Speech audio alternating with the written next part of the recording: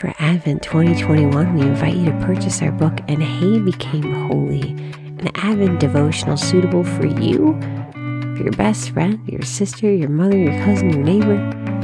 You'll want to worship together as we prepare our hearts for Jesus' coming. Find out more at blessedisshe.net/shop. October 3rd, 2021. Today's reflection is written by Bonnie Engstrom, offering love to the suffering.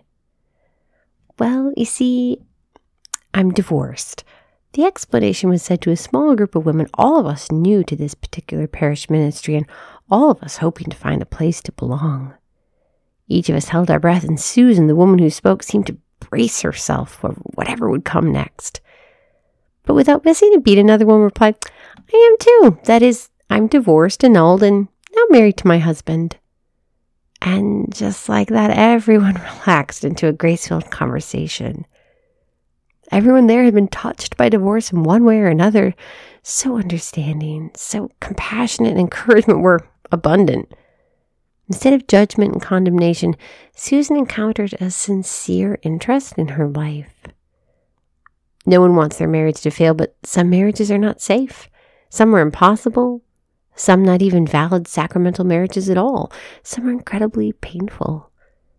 In today's gospel, Jesus says, because of the hardness of your hearts, Moses allowed divorce, but what God has put together, no human being must separate. Mark 10:5-9.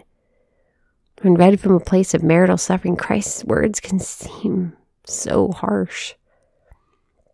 But the church, led by the Holy Spirit, knows this. The Lord and His church allow for hurting couples and divorced individuals to come forward and share their story and their pain.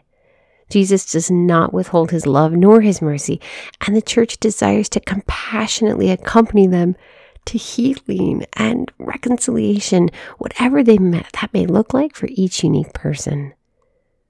Jesus does not withhold His love nor His mercy from you.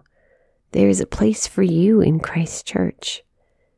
Sister, if you know someone who's going through a divorce and or the annulment process, how can you reach out to them and offer support, compassion, and love? Lord Jesus, we thank you for this day and for this sisterhood.